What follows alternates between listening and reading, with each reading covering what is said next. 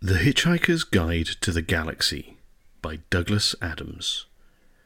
The podcast versions of the original Facebook live readings during the coronavirus outbreak by Matthew Ogden, the Bearded Wit.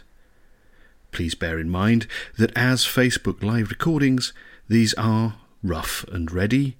There are mistakes, there are a few trip-ups here and there, and there is laughter from the reader as he goes through and follows the humour himself along with you, the listener. We hope you enjoy listening to these and share liberally. Part 26. Good evening all. I'm looking very, very furry this evening. Lockdown is not being kind to my beard. Good evening all. Hello, I can see Mark is here. Hello, Mark. Karen, good to see you. Bev Shaw, Nils. Hello, Nils. Hello, Morgana. Lovely to see you. We'll crack on in just a second, but thank you all for joining, as always. It is a pleasure. I hope you are all feeling well, and the week has treated you kindly, and you've managed to survive without anything falling off, any parts of you. If you're in Denmark, congratulations on becoming the world champions for a second time at handball. I live in Denmark, so I've heard people all around the place shouting and screaming because the final was a little earlier this evening, and they played a very exciting game, and they did win. So good for them. Deva Danmark! So yes, good for Denmark. And if you're listening in Sweden, my commiserations. And I do, got to say, I do love the passive aggressiveness of the fact that the Øresundsbro, the big bridge that joins Sweden and Denmark together between Copenhagen and Malmö, they have now lit it up in the red and white colours of the Dannebrog, the Danish flag. So if you live on anywhere around that sort of Swedish coast, all you can see is this big bridge in red and white. So I mean, it's nice of you to celebrate Denmark. It's really nice, but it is sort of rubbing the Swedes' nose in it a little bit. But hey, why not? Oh, Mark, hello, good to see you. Good to see you, mate. Right. Couple of points of order before we start. I got a couple of new patrons on Patreon that I just promised to give a shout out to. Arsen, please, I'm going to pronounce at least one of these wrong, and for that I apologise profusely. But Arsen Kacharov has become a patron. Thank you very much for being a supporter. And Nick Lautrup, who is a friend of mine over here, has tipped his hat into the ring. So thank you very much, Nick. I really do appreciate the kind words also that you put with it. As from you also, Arsen, who was saying he's really enjoying what I'm doing here. So that means a huge amount to me. But that brings me on to the second point of order, which is, if you're not already a patron, please give it some thought. There are details here. Become a patron and support The Bearded Wit on patreon.com/The Bearded Wit. If you would be so kind as to do that, I would be tremendously grateful. It does mean that I'm able to do more of this and more of this. We're already in book 5, probably going to do book 6, the Owen Coffer version or conclusion, and other stuff. And I'm recording like fury on a whole ton of what I hope is going to be fun and creepy, scary, spooky, ghosty, ghouly sort of stuff as well. And any other requests. I've had a personal commission from someone here in Denmark who has said that they would like me to read a book specifically for them, which I will endeavour to do very soon. So keep that stuff coming in. I am available for work. But I would be grateful if you could do that. Okay, hold on a second. So Mark Schmidt has just mentioned that the Øresundsbro is a joint venture, so the Swedes are self-deprecating as we are being... yeah, all right. He's had some wine, clearly. Shut up, Mark. Cheeky bugger. Anyway. So, a quick recap. Yes, so if you could, just to wrap up that previous thing, please do go and support me on patreon.com/The Bearded Wit. And I would be tremendously grateful if you do that. It will help me continue to do this kind of stuff, and much more besides.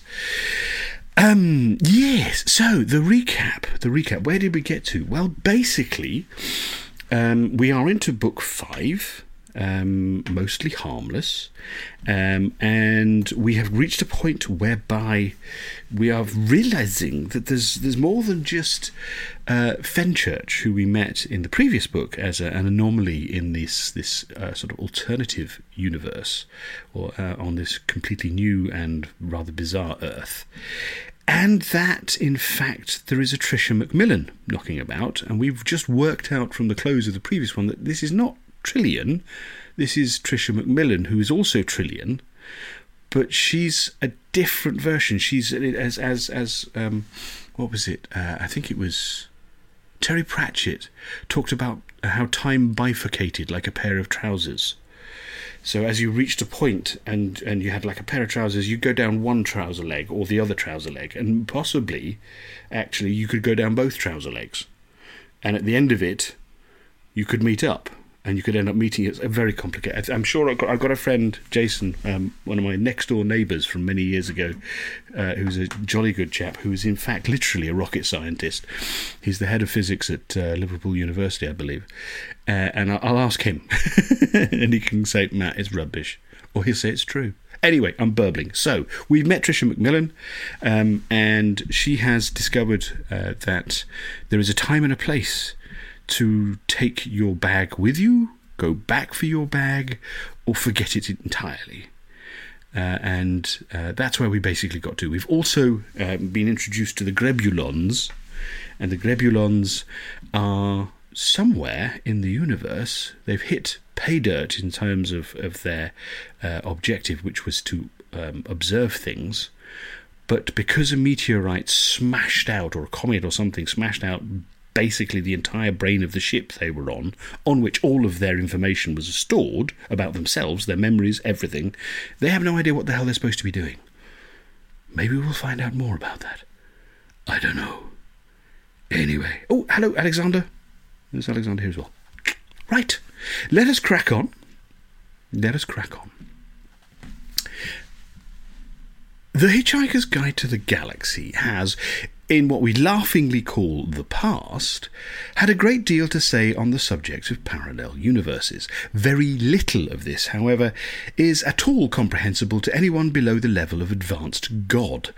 And since it is now well established that all known gods came into existence a good 3/millionths of a second after the universe began, rather than, as they usually claimed, the previous week, they already have a great deal of explaining to do as it is, and are therefore not available for comment on matters of deep physics at this time.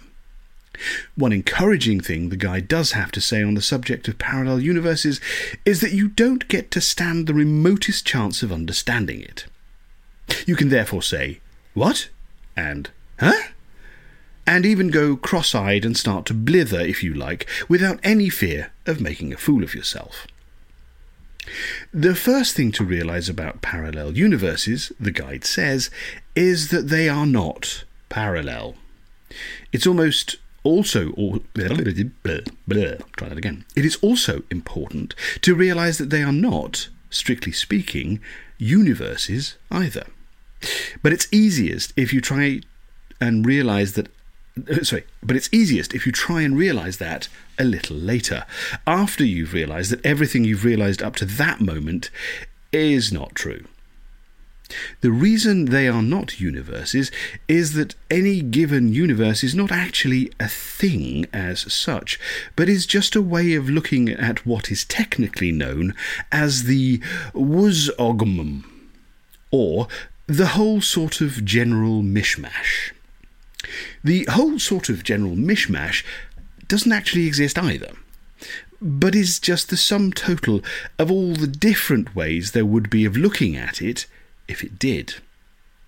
The reason they are not parallel is the same reason that the sea is not parallel.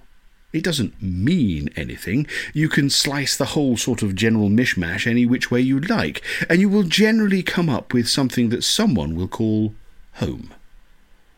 Please feel to blither now. The Earth, with which we are here concerned, because of its particular orientation in the whole sort of general mishmash, was hit by a neutrino that other Earths were not. A neutrino is not a big thing to be hit by. In fact, it's hard to think of anything much smaller by which one could reasonably be hoped to hit. Teeth. In fact, it's hard to think of anything much smaller by which one could reasonably hope to be hit. And it's not as if being hit by neutrinos was, in itself, a particularly unusual event for something the size of the Earth. Far from it.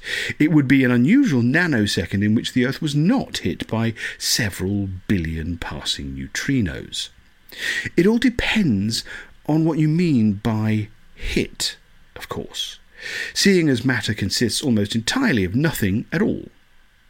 The chances of a neutrino actually hitting something as it travels through all this howling emptiness are roughly comparable to that of dropping a ball bearing at random from a cruising 747 and hitting, say, an egg sandwich. Anyway, this neutrino hit something. Not terribly important in the grand scale of things, you might say.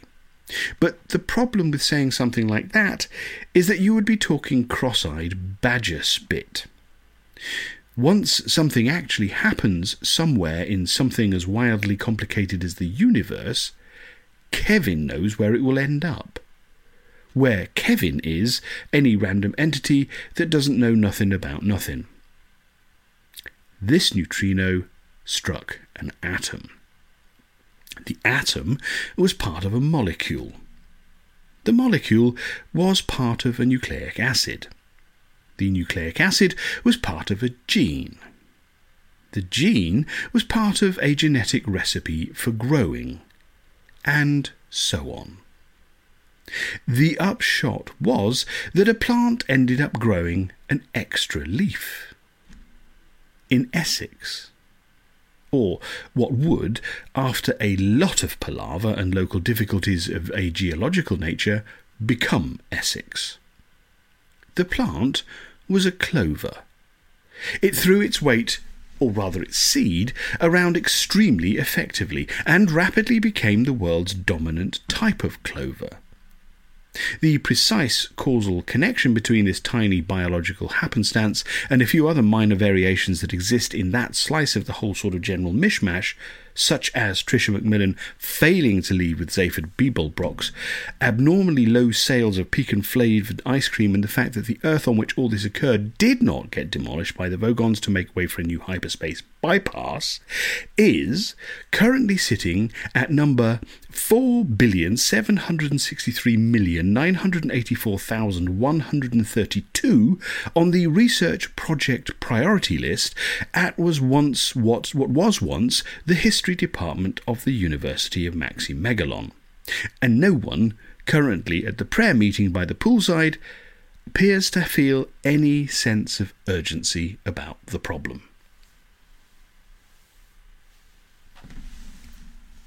Tricia began to feel that the world was conspiring against her. She knew that this was a perfectly normal way to feel after an overnight flight going east, when you suddenly have a whole other mysteriously threatening day to deal with for which you are not the least bit prepared. But still, there were marks on her lawn. She didn't really care about marks on her lawn very much. Marks on her lawn could go and take a running jump as far as she was concerned.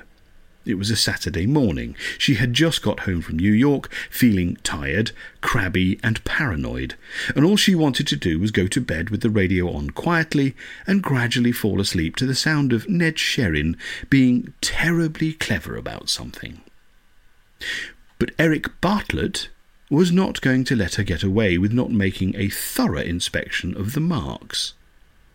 Eric was the old gardener who came in from the village on Saturday mornings to poke around at her garden with a stick.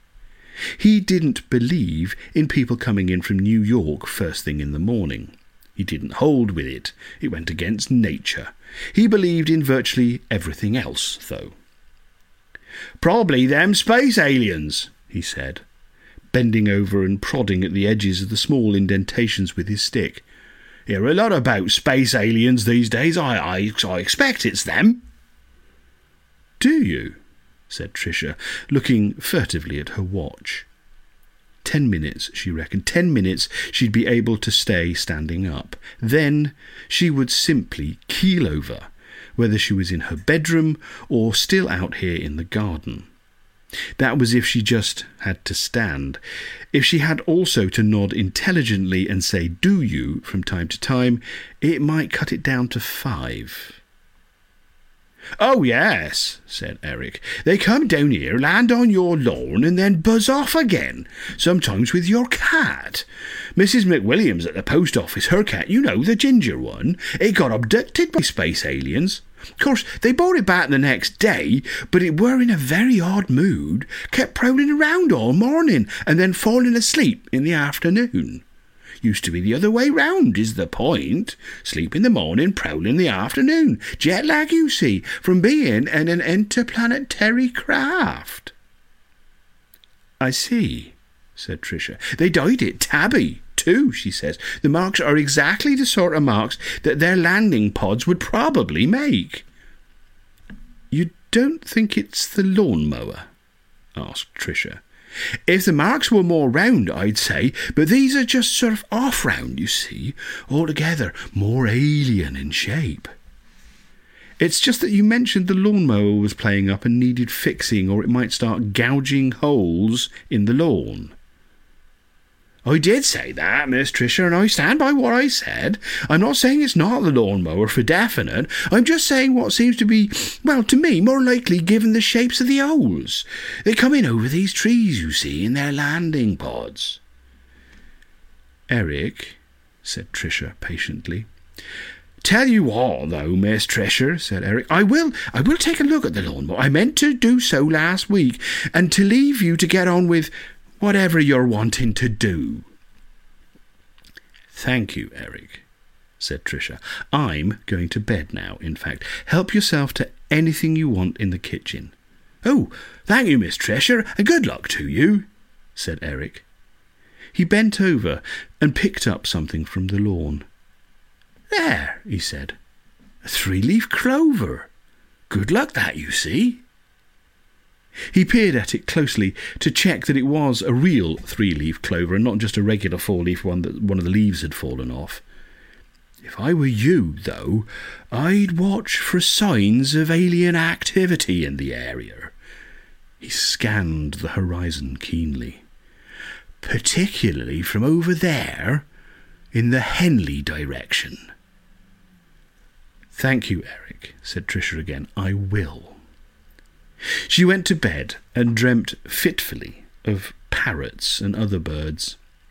In the afternoon she got up and prowled around restlessly, not certain what to do with the rest of the day, or, indeed, the rest of her life.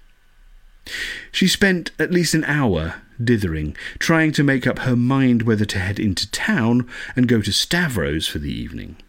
This was the currently fashionable spot for high-flying media types, and seeing a few friends there might help her ease herself back into the swing of things. She decided at last she would go. It was good. It was fun there. She was very fond of Stavro himself, who was a Greek with a German father, a fairly odd combination. Tricia had been to the Alpha a couple of nights earlier, which was Stavro's original club in New York, now run by his brother Carl, who thought of himself as a German with a Greek mother.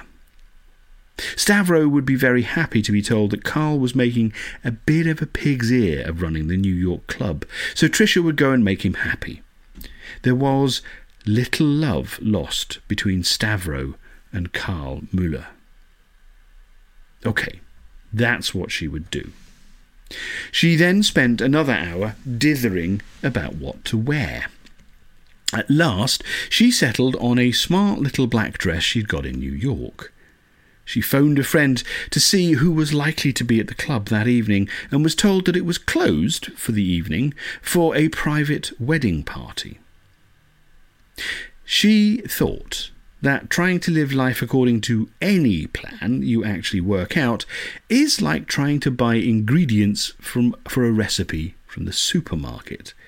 You get one of those trolleys which simply will not go in the direction you push it and end up just having to buy completely different stuff. What do you do with it? What do you do with the recipe? She didn't know. Anyway, that night, an alien spacecraft landed on her lawn. She watched it coming in from the Henley direction with mild curiosity at first, wondering what those lights were. Living as she did not a million miles from Heathrow, she was used to seeing lights in the sky. Not usually so late in the evening, or so low, though, which was why she was mildly curious. When whatever it was began to come closer and closer, her curiosity began to turn to bemusement. She thought, which was about as far as she could go with that kind of thinking. She was still feeling dopey and jet-lagged, and the messages that one part of her brain was busy sending to another were not necessarily arriving on time or even the right way up. She left the kitchen where she'd been fixing herself a coffee and went to open the back door which led out into the garden. She took a deep breath of cool evening air, stepped outside and looked up. There was something roughly the size of a large camper van parked about 100 feet above her lawn. It was really there, hanging there, almost silent. Something moved deep inside her. Her arms dropped slowly down to her side. She didn't notice the scalding coffee slopping over her foot. She was hardly breathing as slowly, inch by inch, foot by foot, the craft came downwards. Its lights were playing softly over the ground, as if probing and feeling it. They played over her. It seemed beyond all hope that she should be given her chance again. Had he found her? Had he come back? The craft dropped down and down until at last it settled quietly on her lawn. It didn't look exactly like the one she'd seen departing all those years ago, she thought, but flashing lights in the night sky are hard to resolve into solid shapes. Silence. Then a click and a hum. Then another click and another hum. Click, hum, click, hum. A doorway slid open, spilling light towards her across the lawn. She waited, tingling. A figure stood silhouetted in the light. Then another, and another. Wide eyes blinked slowly at her. Hands were slowly raised in greeting. "Macmillan?" a voice said at last, a strange, thin voice that managed the syllables with difficulty. "Tricia Macmillan? Ms. Tricia Macmillan?" "Yes," said Tricia almost soundlessly. "We have been monitoring you."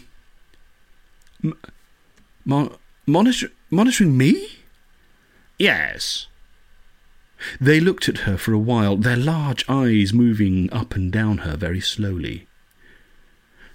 "You look smaller in real life," one said at last. "What?" said Tricia. "Yes." I don't understand," said Tricia. She hadn't expected any of this, of course, but even for something she hadn't expected to begin with, it wasn't going the way she expected. At last she said, Are you from Zaphod?" This question seemed to cause a little consternation among the three figures.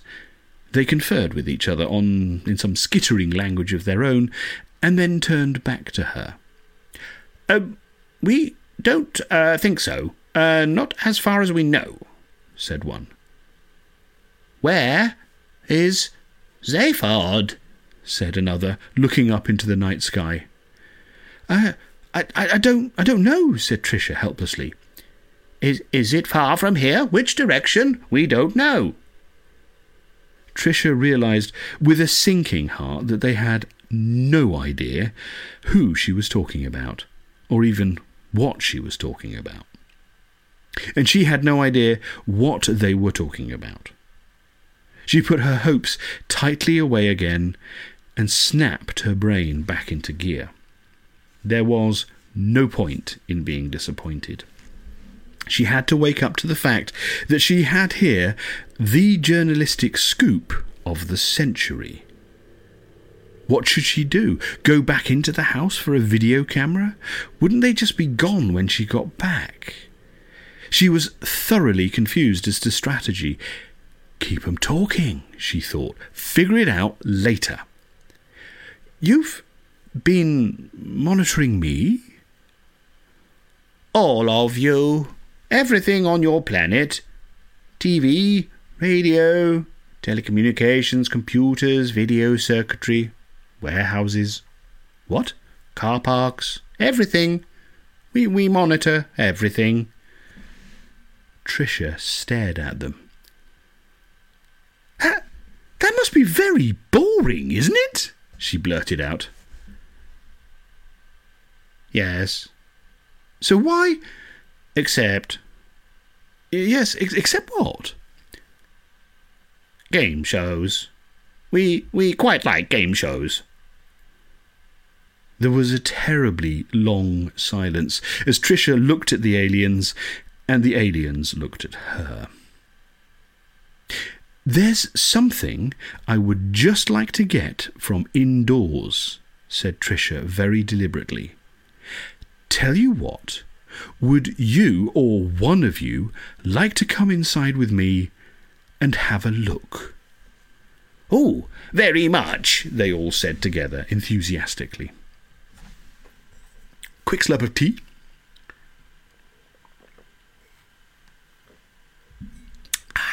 Lovely.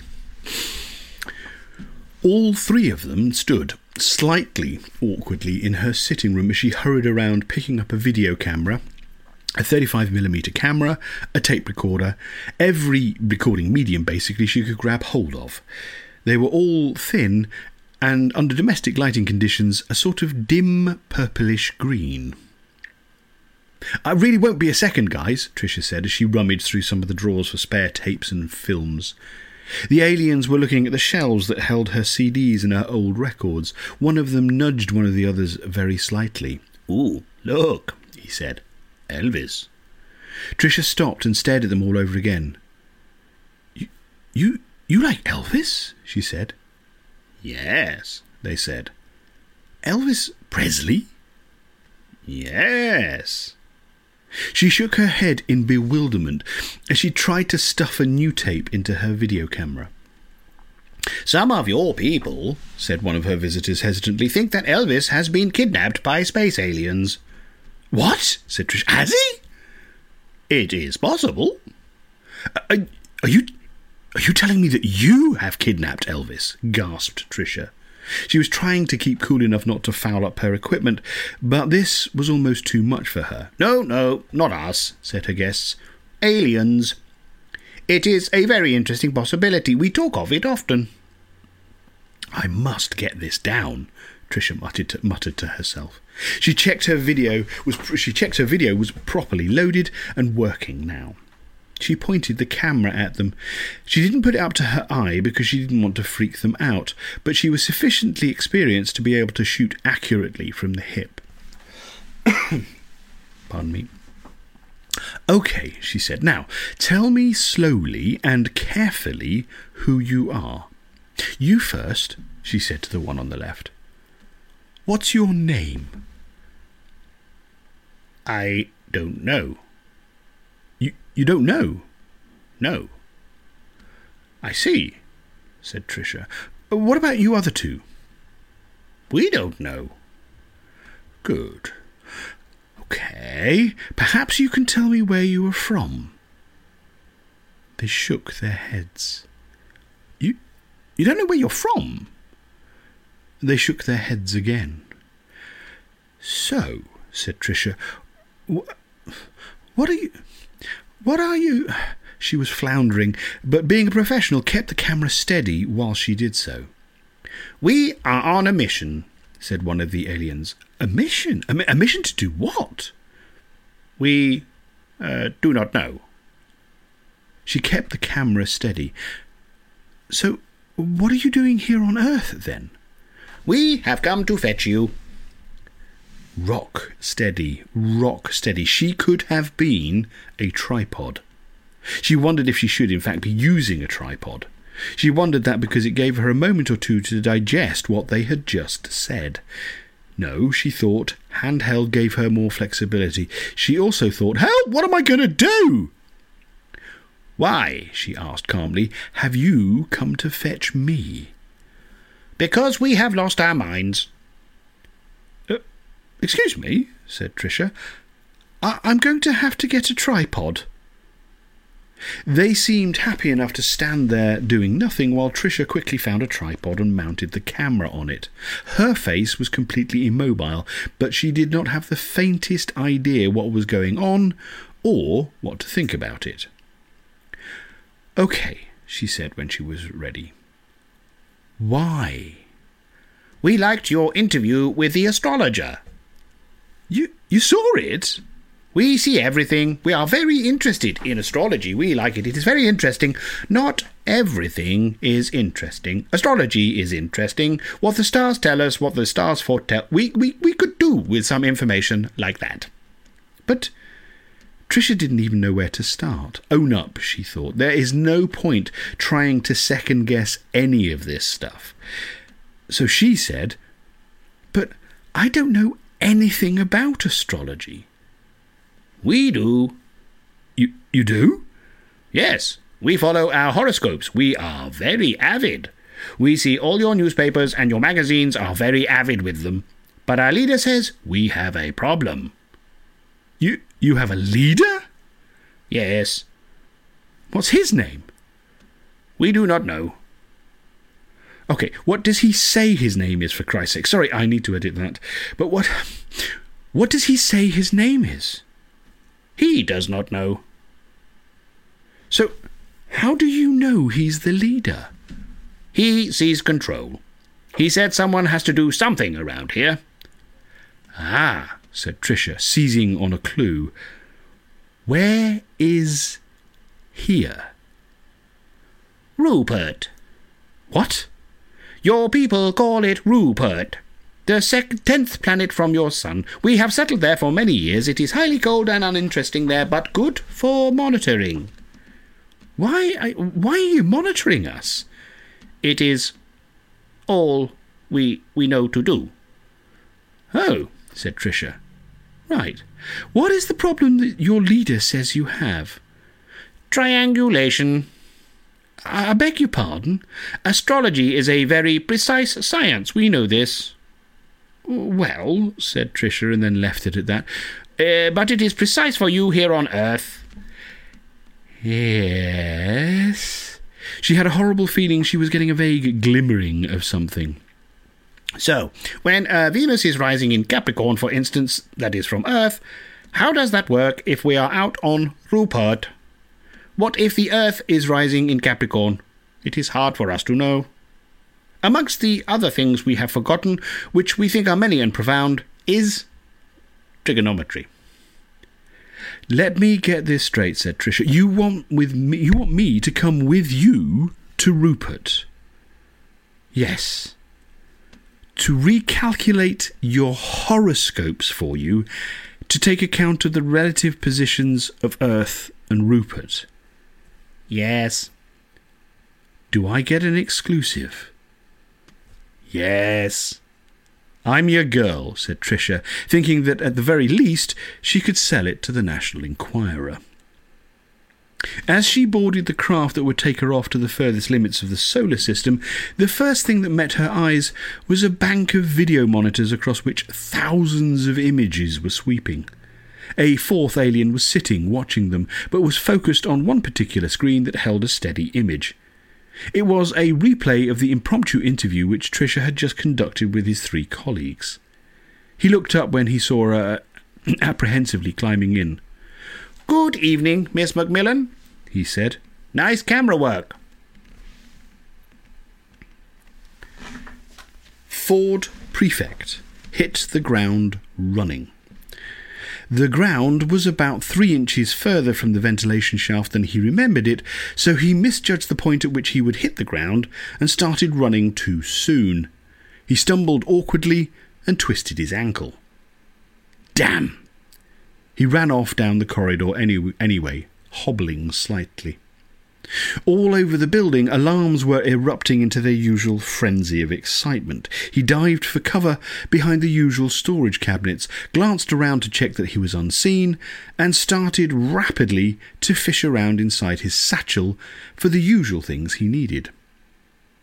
His ankle, unusually, was hurting like hell. The ground was not only 3 inches further from the ventilation shaft than he remembered, it was also on a different planet than he remembered, but it was the 3 inches that had caught him by surprise. The offices of the Hitchhiker's Guide to the Galaxy were quite often shifted at very short notice to another planet for reasons of local climate, local hostility, power bills or tax, but they were always reconstructed exactly the same way, almost to the very molecule. For many of the company's employees, the layout of their offices represented the only constant they knew in a severely distorted personal universe. Something, though, was odd. This was not in itself surprising, thought Ford as he pulled out his lightweight throwing towel. Virtually everything in his life was, to a greater or lesser extent, odd. It was just that this was odd in a slightly different way than he was used to things being odd, which was, well, strange. He couldn't quite get it into focus immediately. He got out his number 3 gauge prizing tool. The alarms were going in the same old way that he knew well. There was a kind of music to them that he could almost hum along to. That was all very familiar. The world outside had been a new one on Ford. He had not been to Sacquopilia before, and he had liked it. It had a kind of carnival atmosphere to it. He took from his satchel a toy bow and arrow which he'd bought in a street market. He had discovered that the reason for the carnival atmosphere on Sacquopilia is that the local people were celebrating the annual feast of Assumption of St. Antwelm. St. Antwelm had been, during his lifetime, a great and popular king who had made a great and popular assumption. What King Antwelm had assumed was that what everyone wanted, all other things being equal, was to be happy and enjoy themselves and have the best possible time together. On his death, he had willed his entire personal fortune to financing an annual festival to remind everyone of this, with lots of good food and dancing and very silly games, like Hunt the Wocket. His assumption had been such a brilliantly good one that he was made into a saint for it. Not only that, but all the people who had been previously made saints for doing things like being stoned to death in a thoroughly miserable way or living upside down in barrels of dung were instantly demoted and were now thought to be, frankly, rather embarrassing. The familiar H-shaped building of the Hitchhiker's Guide offices rose above the outskirts of the city, and Ford Prefect had broken into it in the familiar way. He always entered via the ventilation system rather than the main lobby, because the main lobby was patrolled by robots whose job it was to quiz incoming employees about their expense accounts. Ford Prefect's expense accounts were ill-equipped to understand... Ford Prefect's expense accounts were notoriously complex and difficult affairs, and he had found on the whole that the lobby robots were ill-equipped to understand the arguments he had wished to put forward in relation to them. He preferred, therefore, to make his entrance via another route. This meant setting off nearly every alarm in the building, but not the one in the accounts department, which was the way that Ford preferred it. He hunkered down behind the storage cabinet. He licked the rubber suction cup of the toy arrow and then fitted it to the string of the bow. Within about 30 seconds, a security robot the size of a small melon came flying down the corridor at about waist height, scanning left and right for anything unusual as it did so. With impeccable timing, Ford shot the toy arrow across its path. The arrow flew across the corridor and stuck, wobbling, on the other opposite wall.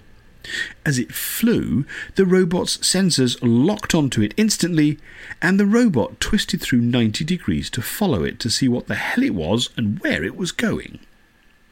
This bought Ford one precious second, during which the robot was looking in the opposite direction from him. He hurled the towel over the flying robot and caught it. Because of the various sensory protuberances with which the robot was festooned, it couldn't manoeuvre inside the towel, and it just twitched back and forth without being able to turn and face its captor. Ford hauled it quickly towards him and pinned it down to the ground. It was beginning to whine pitifully. With one swift and practiced movement, Ford reached under the towel with his number 3 gauge prizing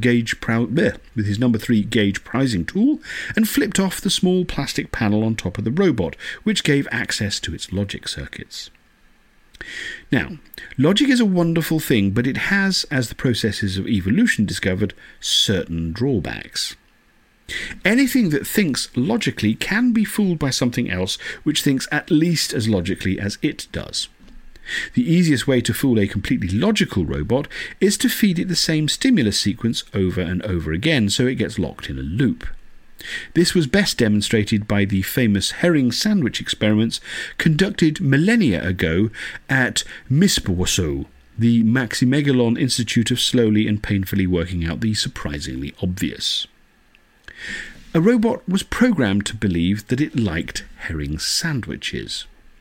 This was actually the most difficult part of the whole experiment.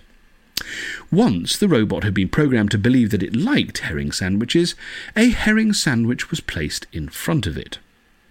Whereupon the robot thought to itself, "Ah, a herring sandwich! I like herring sandwiches!" It would then bend over and scoop up the herring sandwich in its herring sandwich scoop, and then straighten up again. Unfortunately for the robot, it was fashioned in such a way that the action of straightening up caused the herring sandwich to slip straight back off its herring sandwich scoop and fall onto the floor in front of the robot. Whereupon the robot thought to itself, "Ah, a herring sandwich!"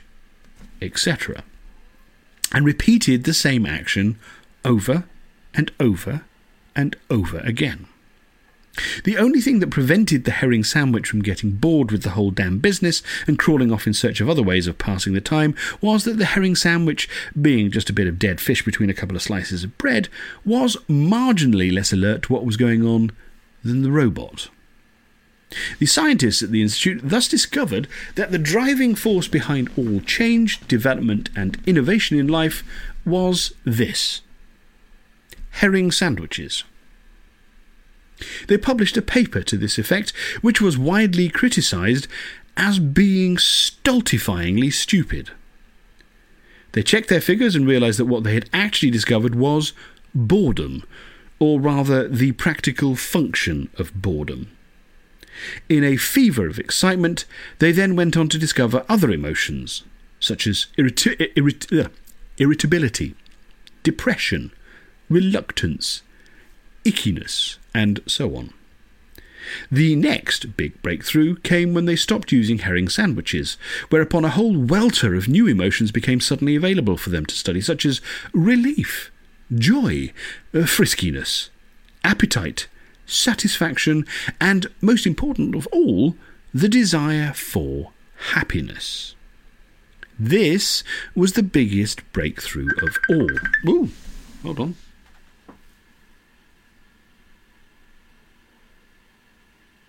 That was bizarre. Sorry, folks. There's a robot trying to call me. This was the biggest breakthrough of all. Vast wadges of complex computer code governing robot behaviour in all possible contingencies could be replaced very simply. All that robots needed was the capacity to be either bored or happy, and a few conditions that needed to be satisfied in order to bring those states about. They would then work with the rest of it for themselves. The robot which Ford had got trapped under his towel was not, at the moment, a happy robot. It was happy when it could move about. It was happy when it could see other things. It was particularly happy when it could see other things moving about, particularly if the other things were moving about doing things that they shouldn't do, because it could then, with considerable delight, report them. Ford would soon fix that. He squatted over the robot and held it between his knees. The towel was still covering all of its sensory mechanisms, but Ford had now got its logic circuits exposed. The robot was whirring grungily and pettishly, but it could only fidget. It couldn't actually move. Using the prizing tool, Ford eased a small chip out from its socket. As soon as it came out, the robot went quiet and just sat there in a coma. The chip Ford had taken out was the one which contained the instructions for all the conditions that had to be fulfilled in order for the robot to feel happy. The robot would be happy when a tiny electrical charge from a point just to the left of the chip reached another point just to the right of the chip. The chip determined whether the charge got there or not. Ford pulled out a small length of wire that had been threaded into the towel. He dug one end of it into the top left hole of the chip socket and the other into the bottom right hole. That was all it took. Now the robot would be happy whatever happened. Ford quickly stood up and whisked the towel away. The robot rose ecstatically into the air, pursuing a kind of wriggly path. It turned and saw Ford. "Mr. Prefect, sir, I am so happy to see you." "Good to see you, little fella," said Ford. I think I coughed up one of my tonsils. The robot rapidly reported back to its central control that everything was now for the best in this best of all possible worlds. The alarms rapidly quelled themselves, and life returned to normal. At least, almost to normal. There was something odd about the place. The little robot was gurgling with electric delight. Ford hurried on down the corridor, letting the thing bob along in his wake, telling him how delicious everything was and how happy it was to be able to tell him that. Ford, however, was not happy.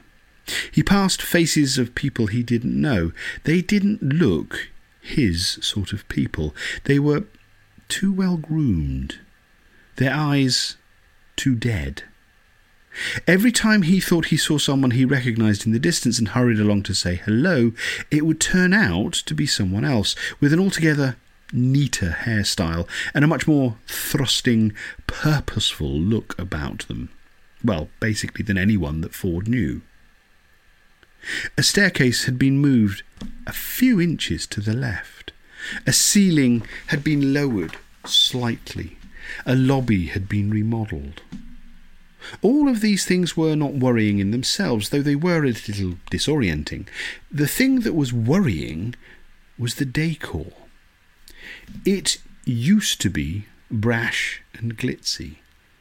Expensive, because the guide sold so well through the civilised and post-civilised galaxy. But expensive and fun.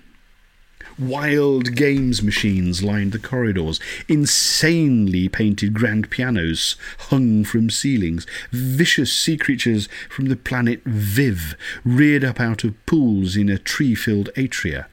Robot butlers in stupid shirts roamed the corridors seeking whose hands they might press frothing drinks into. People used to have pet vast dragons on leads and oh, Jesus Christ, hold on. We'll try that one again.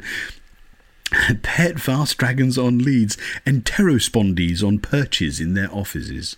People knew how to have a good time, and if they didn't, there were courses they could sign up for which would put that right.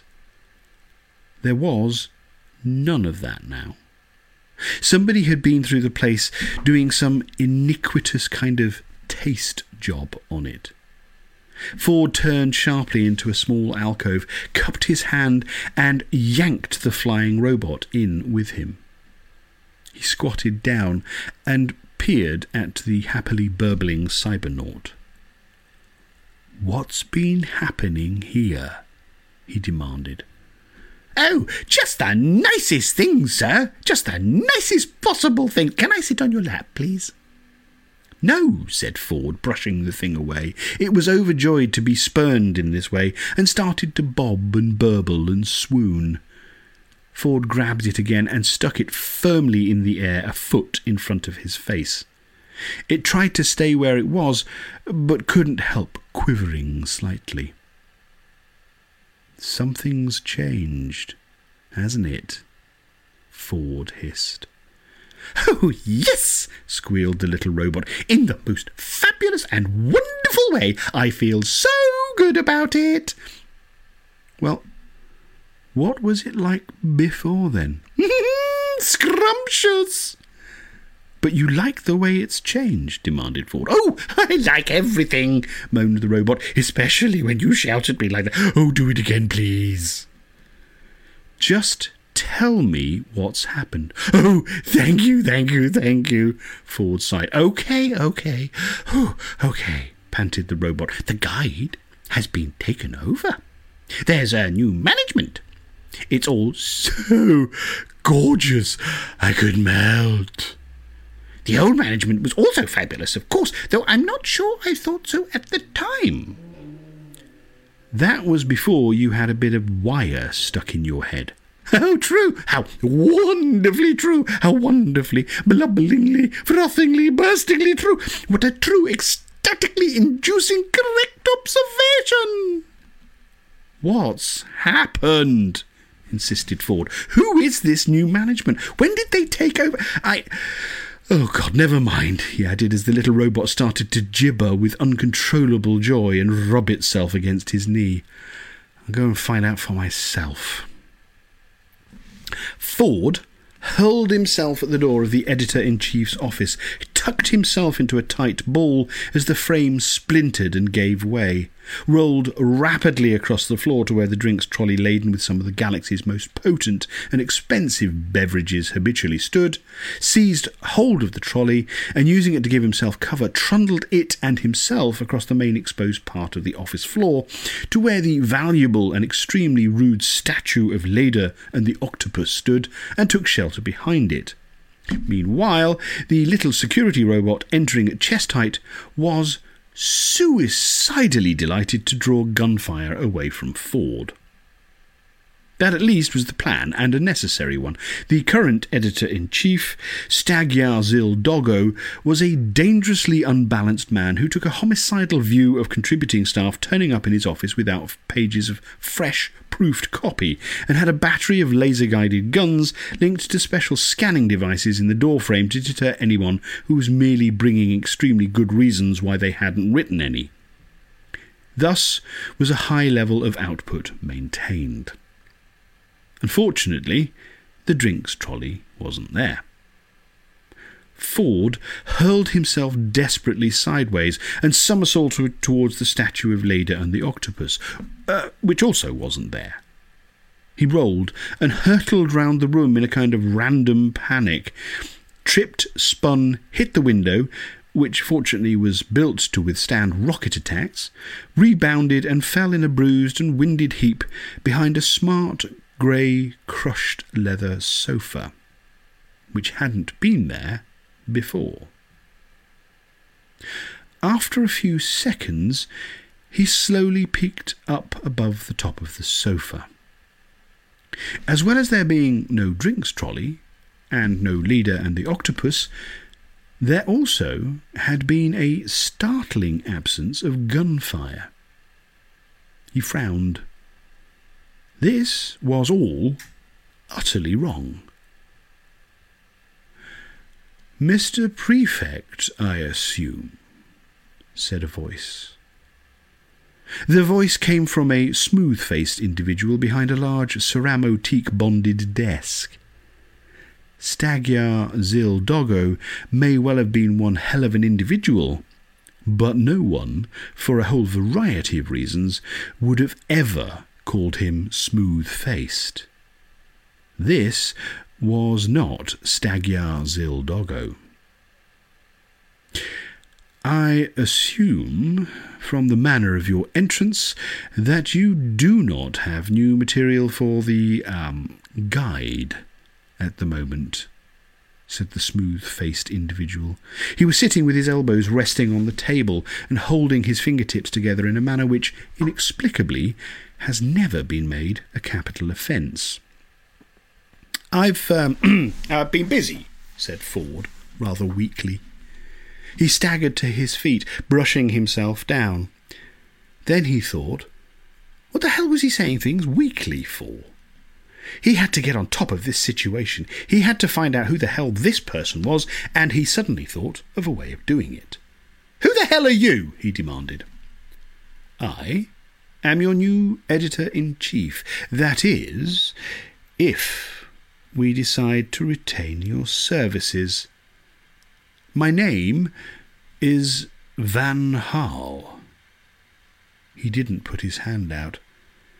He just added, "What have you done to that security robot?"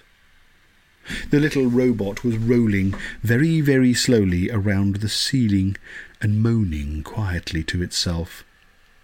"I've made it very happy," snapped Ford. "It's a kind of mission I have." "Where's Stagyar? More to the point, where's his drinks trolley?" "Mr. Zildoggo is no longer with this organisation. His drinks trolley is, I imagine, helping to console him for this fact." "Organisation?" yelled Ford. Organiser? What bloody stupid word for a set-up like this is that?" "Precisely our sentiments. Under-structured, over-resourced, under-managed, and over-inebriated." "And that," said Hal, "was just the editor." "I'll do the jokes," snarled Ford. "No," said Hal, "you will do the restaurant column." He tossed a piece of plastic onto the desk in front of him. Ford did not move to pick it up. "You what?" said Ford. "No. Me, Hal. You, Prefect. You do restaurant column. Me, editor. Me sit here, tell you, you do restaurant column. You get?"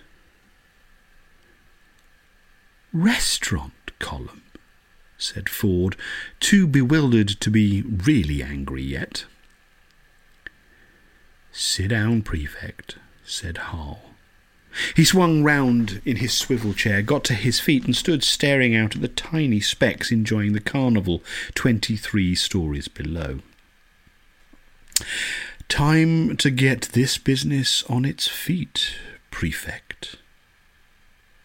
We at Infinidim Enterprises are..." "You at what?"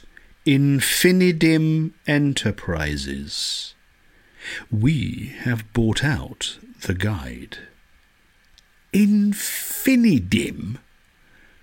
"We spent millions on that name, Prefect. Start liking it or start packing." Ford shrugged.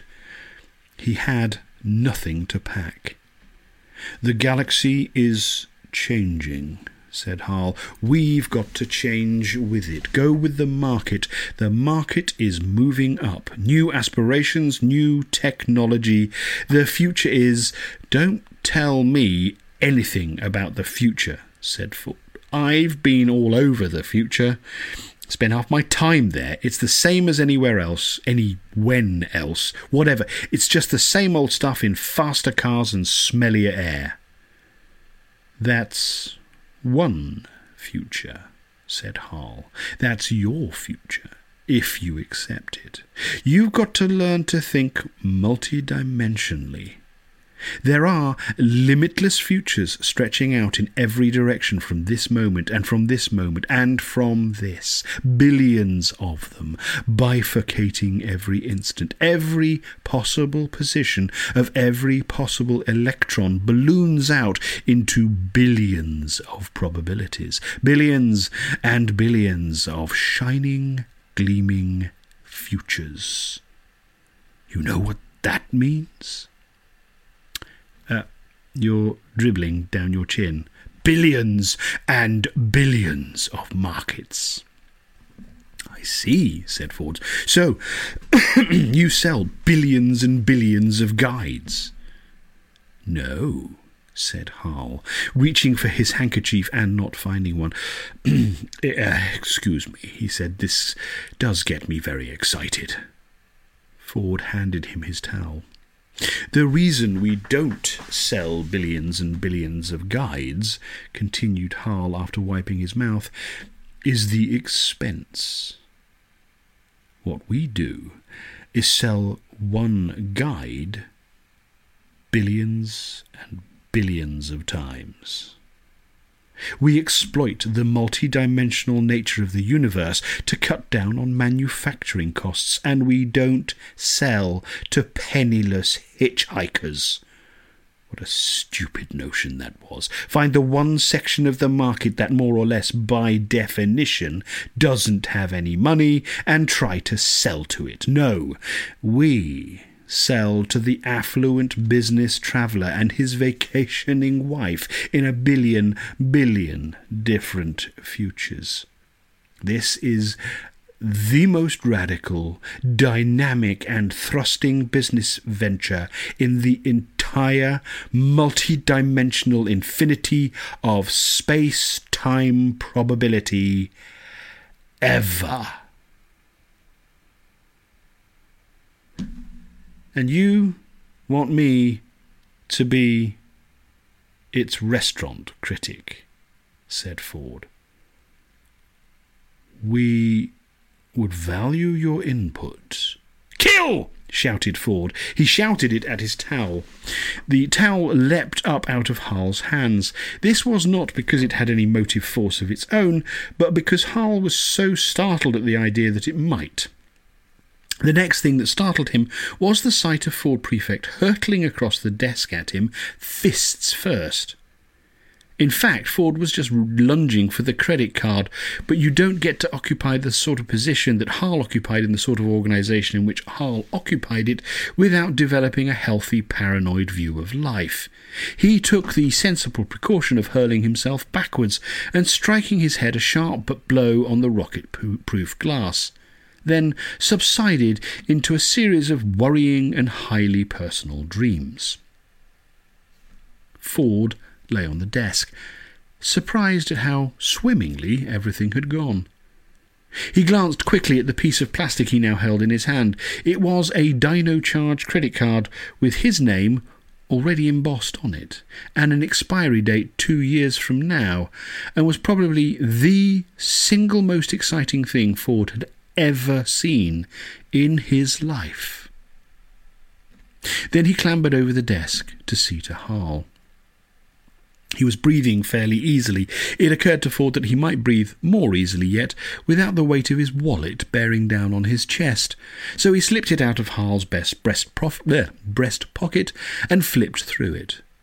Fair amount of cash, credit tokens, Ultra Golf Club membership, other club memberships, photos of someone's wife and family, presumably Hal's, but it was hard to be sure these days. Busy executives often didn't have time for a full-time wife and family and would just rent them for weekends.